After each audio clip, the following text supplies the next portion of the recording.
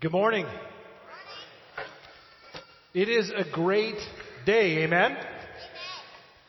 Today is Easter, obviously, Resurrection Sunday, where people from around the globe are celebrating that something happened a while back.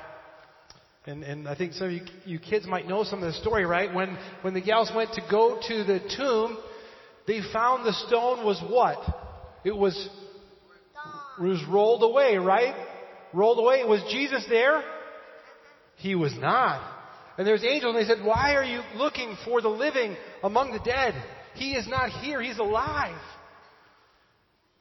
So it wasn't just there was a cross, or there was a big mess that was made of Jesus' body, and he was broken. It was that he was put into a tomb, and then on the third day he was not there, because he rose from the grave, and that changed everything. And it continues to change everything today.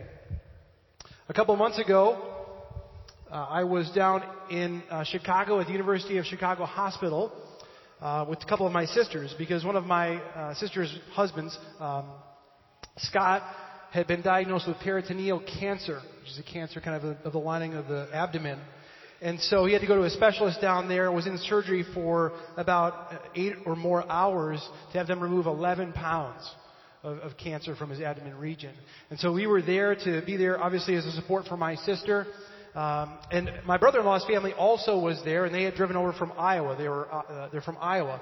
And so we were in the lobby, this big lobby area, for a large chunk of the day. And towards the later part of the afternoon, there was this guy, we were sitting around, there was this guy who got off the elevator.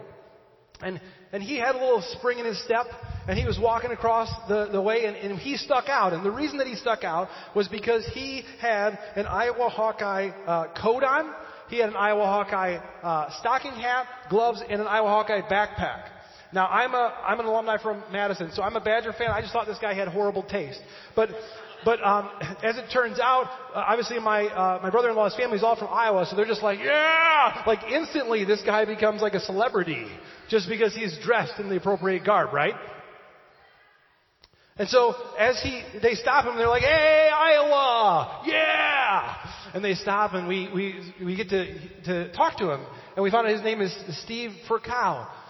And he's like, and we're like, "Wow, you're really decked out in Iowa gear. What's the deal, man?" He's like, "Well, I got a great story I'd love to tell you, because I should be dead, but I'm alive." And we're like, "Okay, you know what? Let's hear that. Let's listen. That sounds like a great story. Why don't you tell us?"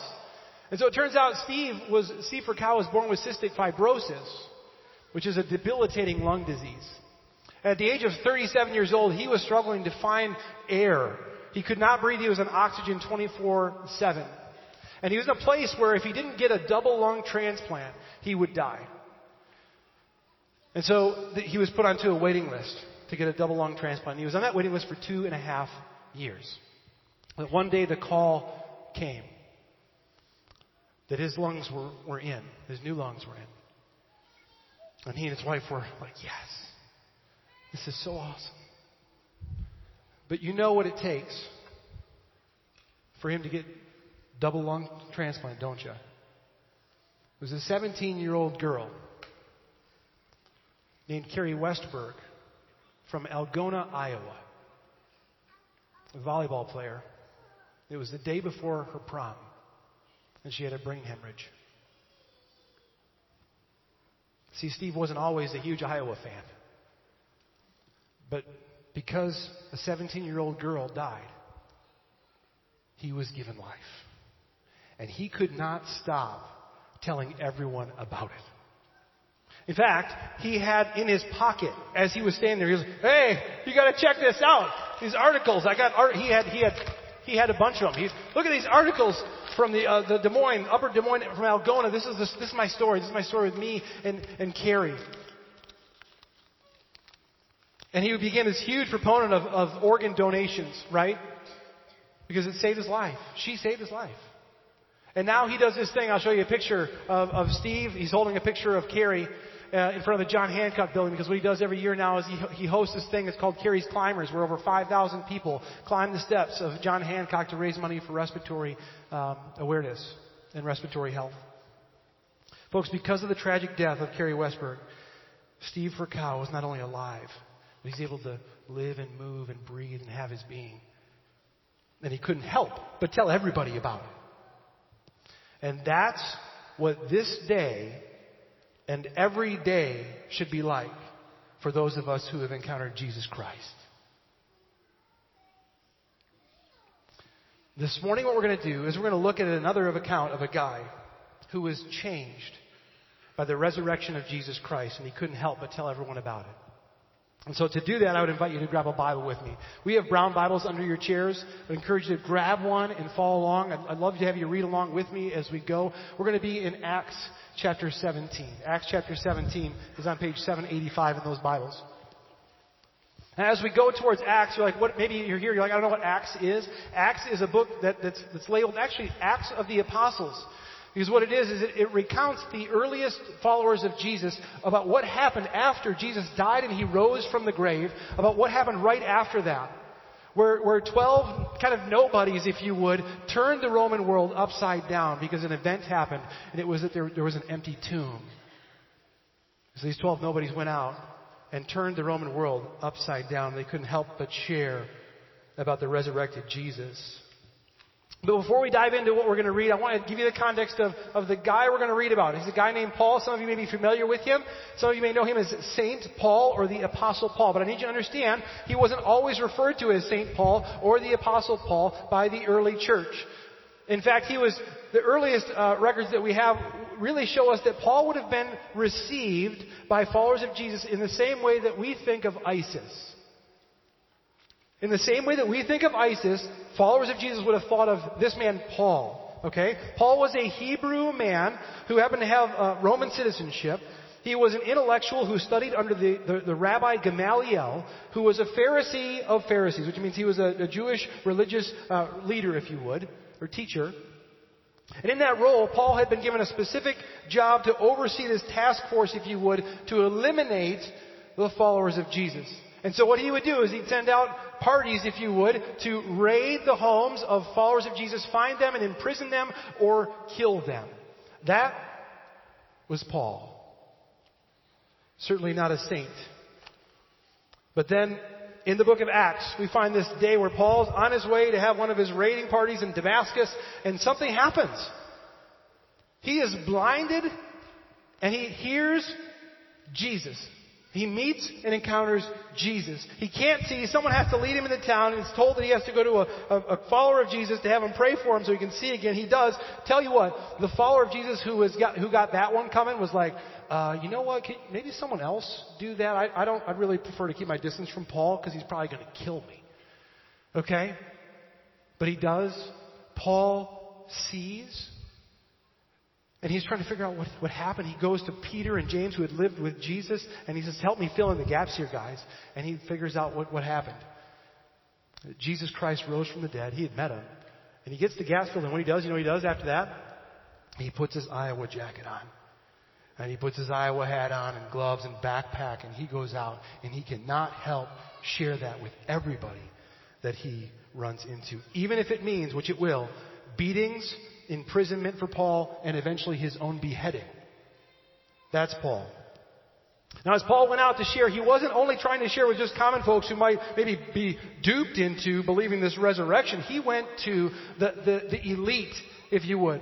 We find him at the intellectual center of the world in Athens, which is what we're going to look at here, where we find the home of Plato, Socrates, the adopted home of Aristotle, Epicurus, and Zeno. And that is where we are in Acts chapter 17 as Paul is sharing this groundbreaking news about Jesus. So Acts chapter 17, verse 16 is where we're going to start. Let me read part of this, but before you do that, let me pray. Gracious Father, we thank you for this opportunity to learn and hear from your word about the impact of the resurrected Jesus Christ, your Son, our King. We ask that you give us wisdom, that you give us eyes to see and ears to hear what you are saying through this narrative. We pray this in Jesus' name. Amen. Verse 16. While Paul was waiting for them, he was waiting for Timothy and Silas, his traveling companions. While Paul was waiting for them in Athens, he was greatly distressed to see that the city was full of idols. So he reasoned in the synagogue with the Jews and the God-fearing Greeks, as well as in the marketplace day by day with those who happened to be there. A group of Epicurean and Stoic philosophers began to dispute with him. Some of them asked, "What is this babbler trying to say?" Others remarked, "He seems to be advocating foreign gods." They said this because Paul was preaching the good news about Jesus and, what does it say? Jesus and the resurrection. Then they took him and brought him to a meeting of the Areopagus, where they said to him, "May we know what this new teaching is that you're presenting? You are bringing some strange ideas to our ears, and we want to know what they mean." All the Athenians and the foreigners who lived there spent their time doing nothing but talking about and listening to the latest ideas. So here's the deal. We'll stop there for a minute. Paul was waiting for Timothy and Silas to join him in Athens, and as he is waiting, he's disturbed in his heart. Because he's looking around and he sees all these idols everywhere. He's actually experiencing some pain in his heart because he sees people's affections, they're misguided. And so he's like, oh, this is burning in his heart, if you would. And he's like, I know the resurrected Jesus and the power of Jesus, the fact. I know the true God and who God is. And he couldn't help but share it. And so he went to the synagogue. He was a Pharisee. He knew all about the synagogue. He went there and reasoned there. And then he went into the marketplace with anyone who would be willing to talk to him, and he talked about Jesus. He had his coat on, his hat, his mittens, and his backpack. He was talking about Jesus. He's like, hey, I should tell you about Jesus, if you would. And as he was doing that, some of these guys from a couple of different philosophical camps get in the mix, these Epicureans and the Stoics, and they're trying to figure out what Paul is talking about. And they say, hey, Paul, we want to know more about this. So they take him to a meeting of the Areopagus. And the Areopagus is a word, it's a Greek word that means the hill of Ares, or the Greek god of war, Mars Hill, if you would. And it wasn't just a place, it was also a group, a think tank, if you would, kind of this ancient think tank, philosophical folks kind of processing through the latest ideas. So I have a picture of the Areopagus here from one angle. And just to give you some idea of how impactful the speech that Paul is about to give is, it is actually in bronze on the right and the bottom there. What we're about to read is right there engraved in bronze. Now I want to give you a different picture of the Areopagus from above. This sets the context. So this is the hill in the forefront, in front of the Temple of Athena there, is where this took place. What we're about to read right here. So let's pick up in 22. This is where Paul was, this is where he was standing, and this is what he said. Verse 22. Paul then stood up in the meeting of the Areopagus and said, "Men of Athens, I see that in every way you are very religious. For as I walked around and looked carefully at your objects of worship, I even found an altar with this inscription, 'To an unknown God.' Now what you worship is something unknown. I am going to proclaim to you. The God who made the world and everything in it is the Lord of heaven and earth and does not live in temples built by hands. And he is not served by human hands as if he needed anything, because he himself gives all men life and breath and everything else. From one man he made every nation of men, that they should inhabit the whole earth, and he determined the time set for them and the exact places where they should live. God did this so that men would seek him and perhaps reach out for him and find him, though he is not far from each one of us. For in him we live and move and have our being. As some of your own poets have said, we are his offspring." What Paul does there is he leverages a couple of Stoic poets. He knew that stuff. He said, here's some of what your poets say. Think about it. Therefore, 29, since we are not God's offspring, we should not think that the divine being is like gold or silver or stone, an image made by man's design and skill. In the past, God overlooked such ignorance, but now he commands all people everywhere to repent. For he has set a day when he will judge the world with justice by the man he has appointed. He has given proof of this to all men by raising him from the dead. Paul reasons with these men. He's like, hey guys, hats off to you for your devotion to your religion. Wow, you guys, when it comes to worship, you guys have nailed it. Okay? I was walking around, looked at all your objects of worship. I even found an altar that says, "To an unknown God." Now, if you wouldn't mind, I would like to share with you about this God that you do not know. And so he begins to do that. He says, guys, the God who made the world and everything in it can't be contained in a temple, big building. can't certainly reside in the little statue that you can make with your own hands. In fact, anything that you make with your own hands is not worthy of your worship, right? Because it's not God. He's like, come on, guys, think about this. Now, as we go through this, some of you might be thinking, you know what, Troy? Okay, I get the whole statue thing, but that was a really long time ago. They thought the world was flat back then, too. Okay, so we've come a long ways. We don't worship little statues and burn incense before little altars anymore today. And I get that. I do get that. But here's the thing. Just because we don't call ourselves Stoics or Epicureans doesn't mean that we still don't hold to those philosophies. We just don't name them. For example, at the core of what the Epicurean philosophy is about, it is about the avoidance of pain. The avoidance of pain. Tell me, in our context and culture, that we do not worship that idea. That at all costs we would do anything to avoid pain and increase pleasure. The Stoics, at the core of the Stoic philosophy is actually something called materialism. Have you ever heard of it? Tell me in our context, in our culture, that we do not worship materialism. And I'm with you. We may not have little altars all over the place, little idols, but I can tell you this. After being in the city here in West Bend for 11 years and talking to hundreds and hundreds of people and learning stories, I have been looking around in my own life and in the lives of those I know, and I have been observing our objects of worship. And while we may not have altars that we have out, that we burn incense to, we still have altars in our lives. Okay? Things that we put on the altar, things that are actually, might not be bad things, folks, but things that we elevate above God. I'll give you some examples. Let's see what we got in here. As crazy as this one sounds, family. God designed family. God loves family. God is all for family. But if we elevate our family above who God is, we have put our family on the altar and we worship them. What else we got in here? Here's some of my wife's makeup I stole. I hope she didn't need this morning. Appearance. Okay? How everything looks on the outside. We have to keep a facade up. We have to have the status look nice because we worship how people perceive us.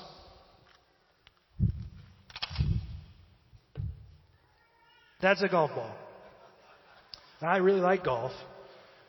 But sometimes what we do is we think about retirement and just what we could do once we get past this. We just worship the fact that we can just go golf and do whatever we want all the time. We elevate that. God loves recreation. He made it. It was His idea. But it's not meant to be elevated above Him. What else we got? How about entertainment? Les Mis, DVD, Blu-ray. It's a great one. But sometimes we can elevate entertainment above God, saying we need to be entertained at all costs. I just need to be entertained. What else? That one is pretty self-explanatory. All right? This one's very prevalent. I only had a 5. We can elevate money. We can elevate money to the place where we worship it. All that we do, all of our energy, everything that we expend is to this. Above God, above everything else, is money. Dare I even? You should, kids, wear bike helmets, okay? Wear them. They're good for you. However, this is just a symbol of comfort and safety. That we elevate control and comfort and safety above everything else in our lives so that nothing can happen to anybody. It can't. And we will do anything that we can. Baseball glove. Luke, you like baseball, right? So baseball is great. Kids' activities are great, folks. You should have your kids be involved in stuff. But when their activities become what you worship, we're off. We're off. I think that's probably about it. There was one in here I probably shouldn't take out. It's a little explicit, but you probably know what I'm referring to. Paul says, I see your objects of worship, that you are very religious indeed. He's like, none of these things are worthy of your heart and your worship. But there is a God who made the world and who made you, and He's the only one worthy of your worship. And He's not far. Paul says He's not far. And here's what we do. Paul's like, hey, we find ourselves groping around. Like groping around like, oh, we have a heart that was made to worship, folks. We have a heart that was made to worship. You know it. And so what we do is we grope around and go, oh, I need to worship something. And then we find, oh, yes. Well, I found something. It's like, no, that's not what we should worship. But God is not far away. He's near. And I'm sure Paul's like, you got to trust me. You got to trust me. I've seen it. It's changed everything for me. God showed up. He took on flesh to restore the hearts of worship that we have to the rightful places of worship in God alone. And God has put you, Paul writes in verse 27, God has put you where you are so that you would seek God, perhaps reach out to Him and find Him. And I'll tell you, there's a good chance, I believe, that you may be where God has you right now, like right now. Because He desires for you to seek Him, to perhaps reach out for Him, and to find Him today. He's not far from any one of you. But folks, when we exchange God for these other things, it may not again be bad. I was even convicted. I forgot one.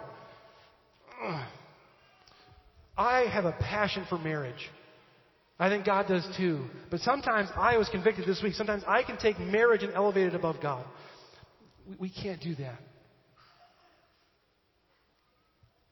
When we exchange these things, when we take them and we don't worship God, what happens is brokenness. Brokenness in our identities, brokenness in our relationship, brokenness in our motivations. And folks, that brokenness results in sin, selfishness, and unrighteousness, which Paul says here, God will judge. Judge that. He has to if He's just. But I know that may sound harsh. If you're like, why is God judging? Here's what you got to keep in mind. Please don't forget who says that. Paul says, Paul's the one talking about judgment here. And folks, let me tell you, if anyone should be judged, it should be Paul. Don't forget he killed Christians. Like he killed Christians. He wrote himself and said, of all the sinners, I'm the worst.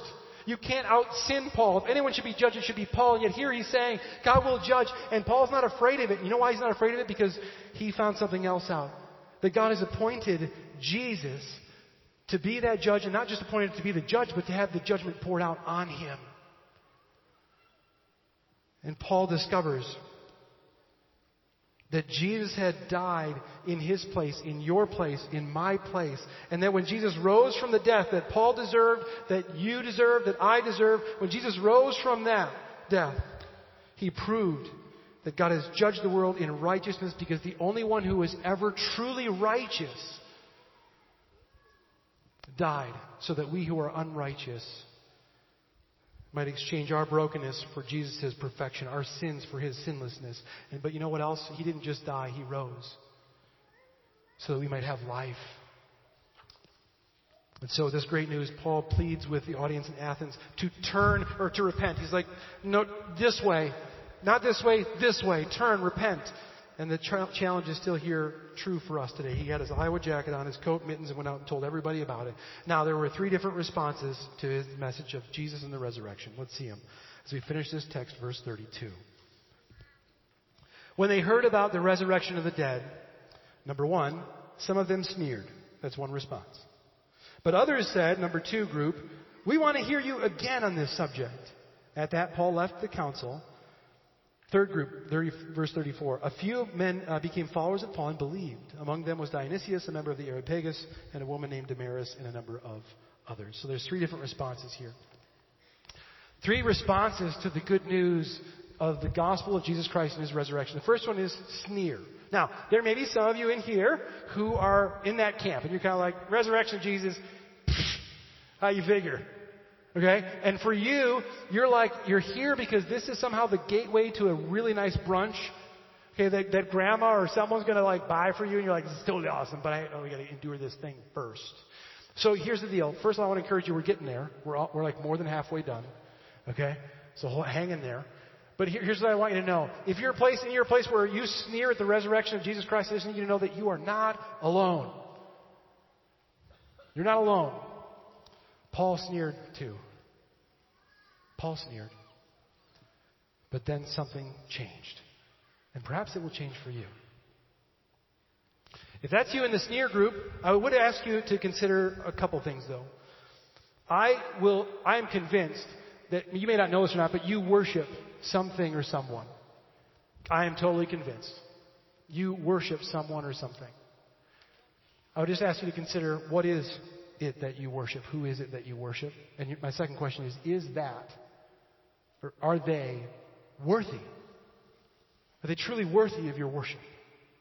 I'd ask you to consider that if you're in that first group.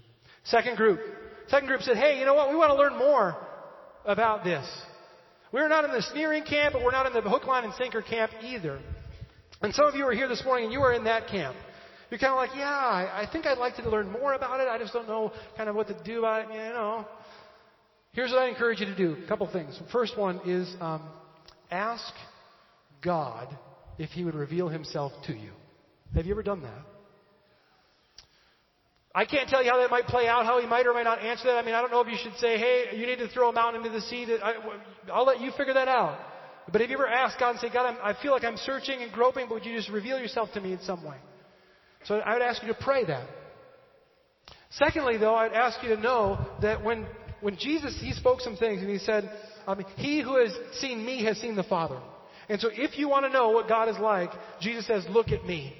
And what we have here in our hands, in our own language, is access to the words of Jesus Christ.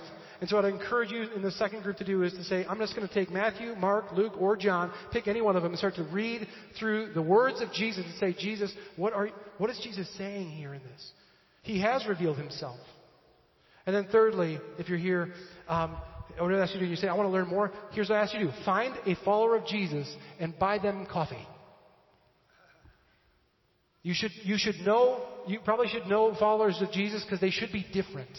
They should be different enough that you'd be like, there's something different about them. They have a peace, they have a hope, they have a joy. And you probably have one in your mind. They might have brought you here today. I don't know. They may be praying for you to ask them for that. Hey, let's go to coffee. I just want to talk to you about Jesus. But actually, hopefully they'll do less talking and more listening. And just hearing the questions that you might have and process yours. But find somebody. If you don't know a Christian, please find me and I know a few. I'll connect you up with one. I'd love to talk to you about that myself. That's the second group. The third group we find in this account in response to the resurrection of Jesus Christ is those who believe. And family, if you're here today and you fall in this third category, which I would assume there are a decent amount of you, if that's you, then brothers and sisters, we need to be living lives that are a passionate display of the love and the grace that we have been shown in Christ, who died and who was alive again and who saved us. Steve Furcow could not stop talking about Carrie because by her death he was delivered. By her pain he was protected. By her sacrifice he was sustained. By her tragedy he was triumphant. And because of her death, literally he now lives and moves and has his being and breathes. Brothers and sisters, if we really believe that Jesus Christ was raised from the dead, if we really believe He was raised from the dead, and we understand that He changes everything, that we have been given new life with Him, then we too, like Steve, he couldn't stop talking about Carrie. We need to find ourselves in a place where we cannot stop talking about Jesus Christ. Amen? Let's pray. Gracious Father, we thank You. We thank You that You have never been far away, but that You have been near to us.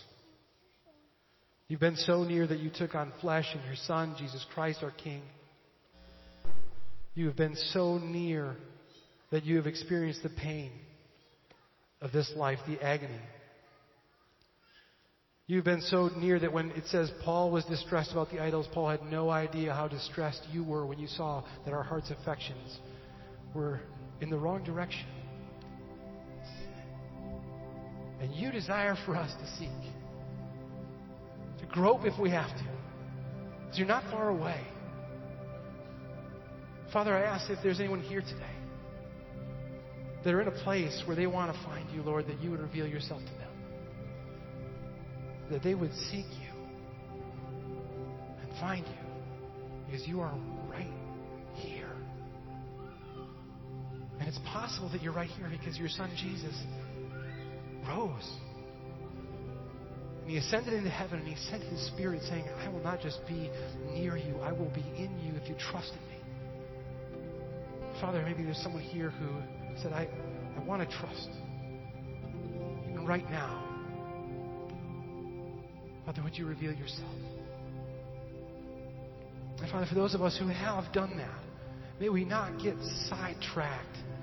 May we not get distracted from what you have called and created us for, that you have restored our hearts to the right worship of you. Help us to do so as we go, as we live, as we love, because we've been loved. We pray this all in Jesus' name. That all God's people said.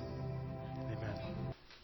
The resurrection of Jesus Christ changed everything for Paul, continues to change everything for people around the world today. And wanted to do one more thing, and that is to hear testimony of someone whose life has been changed and continues to be changed by the power of the resurrected Jesus Christ. And so to do that, I'm going to bring up dear friend, sister in Christ, Courtney Vogel. Courtney, why don't you come on up here? She's going to share some of her story with us this morning. Why don't we give Courtney a round of applause?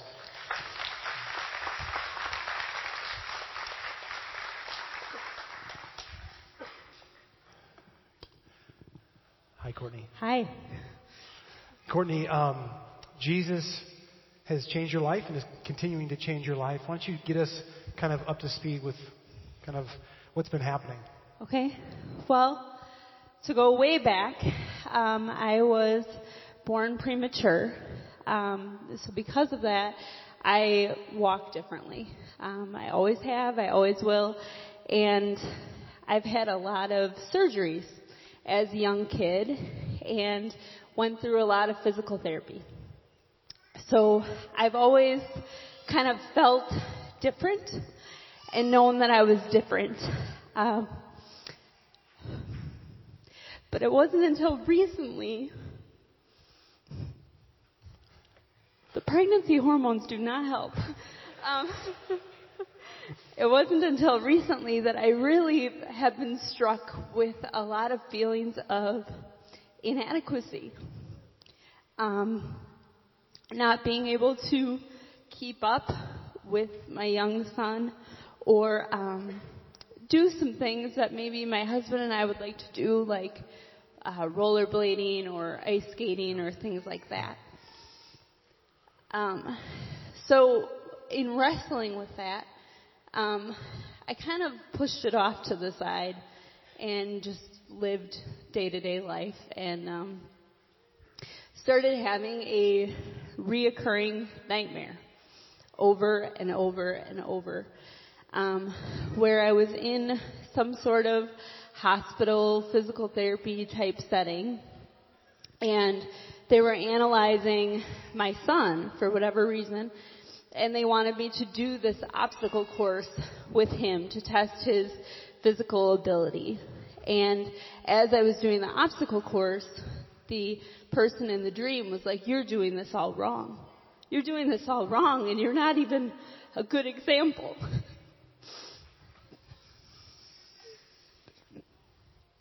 To your son. And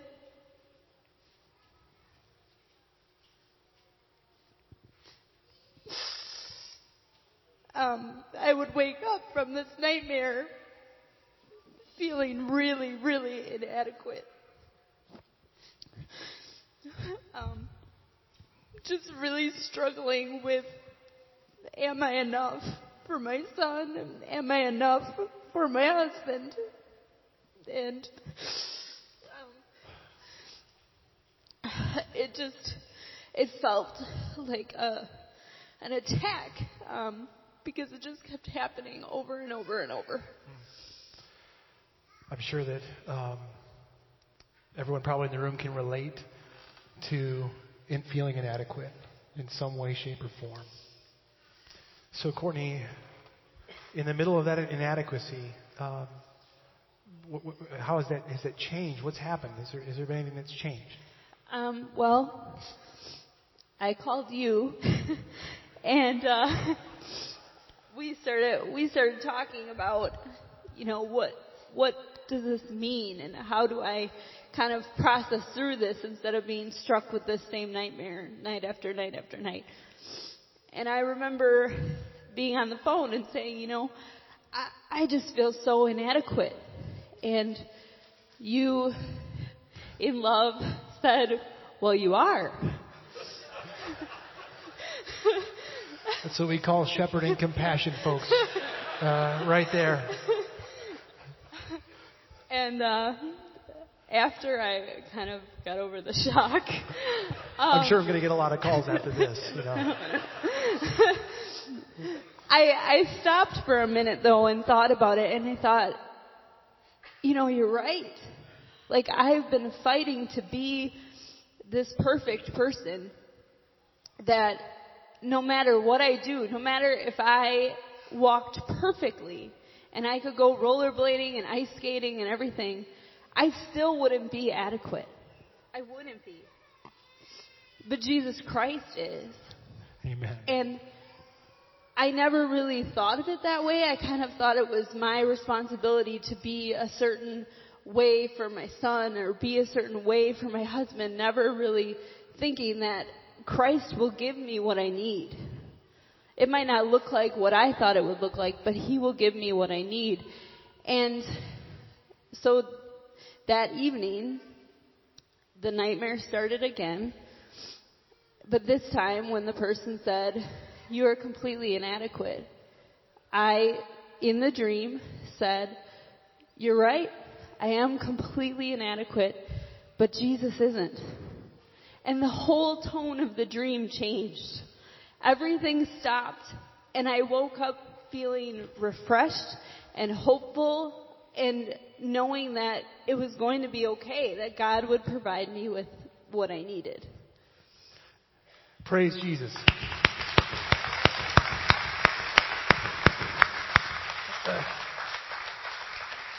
So, have you had any more nightmares? No. Not since then? No. Praise God for that. Amen. Courtney, does that mean that everything is perfect? Everything is perfect now? No, not at all. It's a daily, sometimes minute by minute dependence on Jesus. And I think I'm learning that because I have this constant physical reminder, I need to always go to Jesus throughout the day when I feel inadequate to say, in my weakness, you are strong. You are fully adequate when I am completely inadequate. And so a lot of times that happens multiple times a day. But it's a work in progress, and Jesus is providing me with what I need. Amen. Amen. Would you stand? Would you all stand? We're going to pray, and then we're going to sing. Gracious Father, thank you for what you continue to do by the power of your risen Son, our Savior, Jesus Christ. Father, we thank you that Courtney's testimony reminds us is that while we are consistently inadequate, Jesus is adequate. Jesus is adequate. Jesus provides. He is the answer to our inadequacy. May He be lifted up. May we praise Him and give Him glory for what He has done, is doing, and will do in our lives. We pray this in His name and praise Him in Jesus Christ. And all God's people said, amen.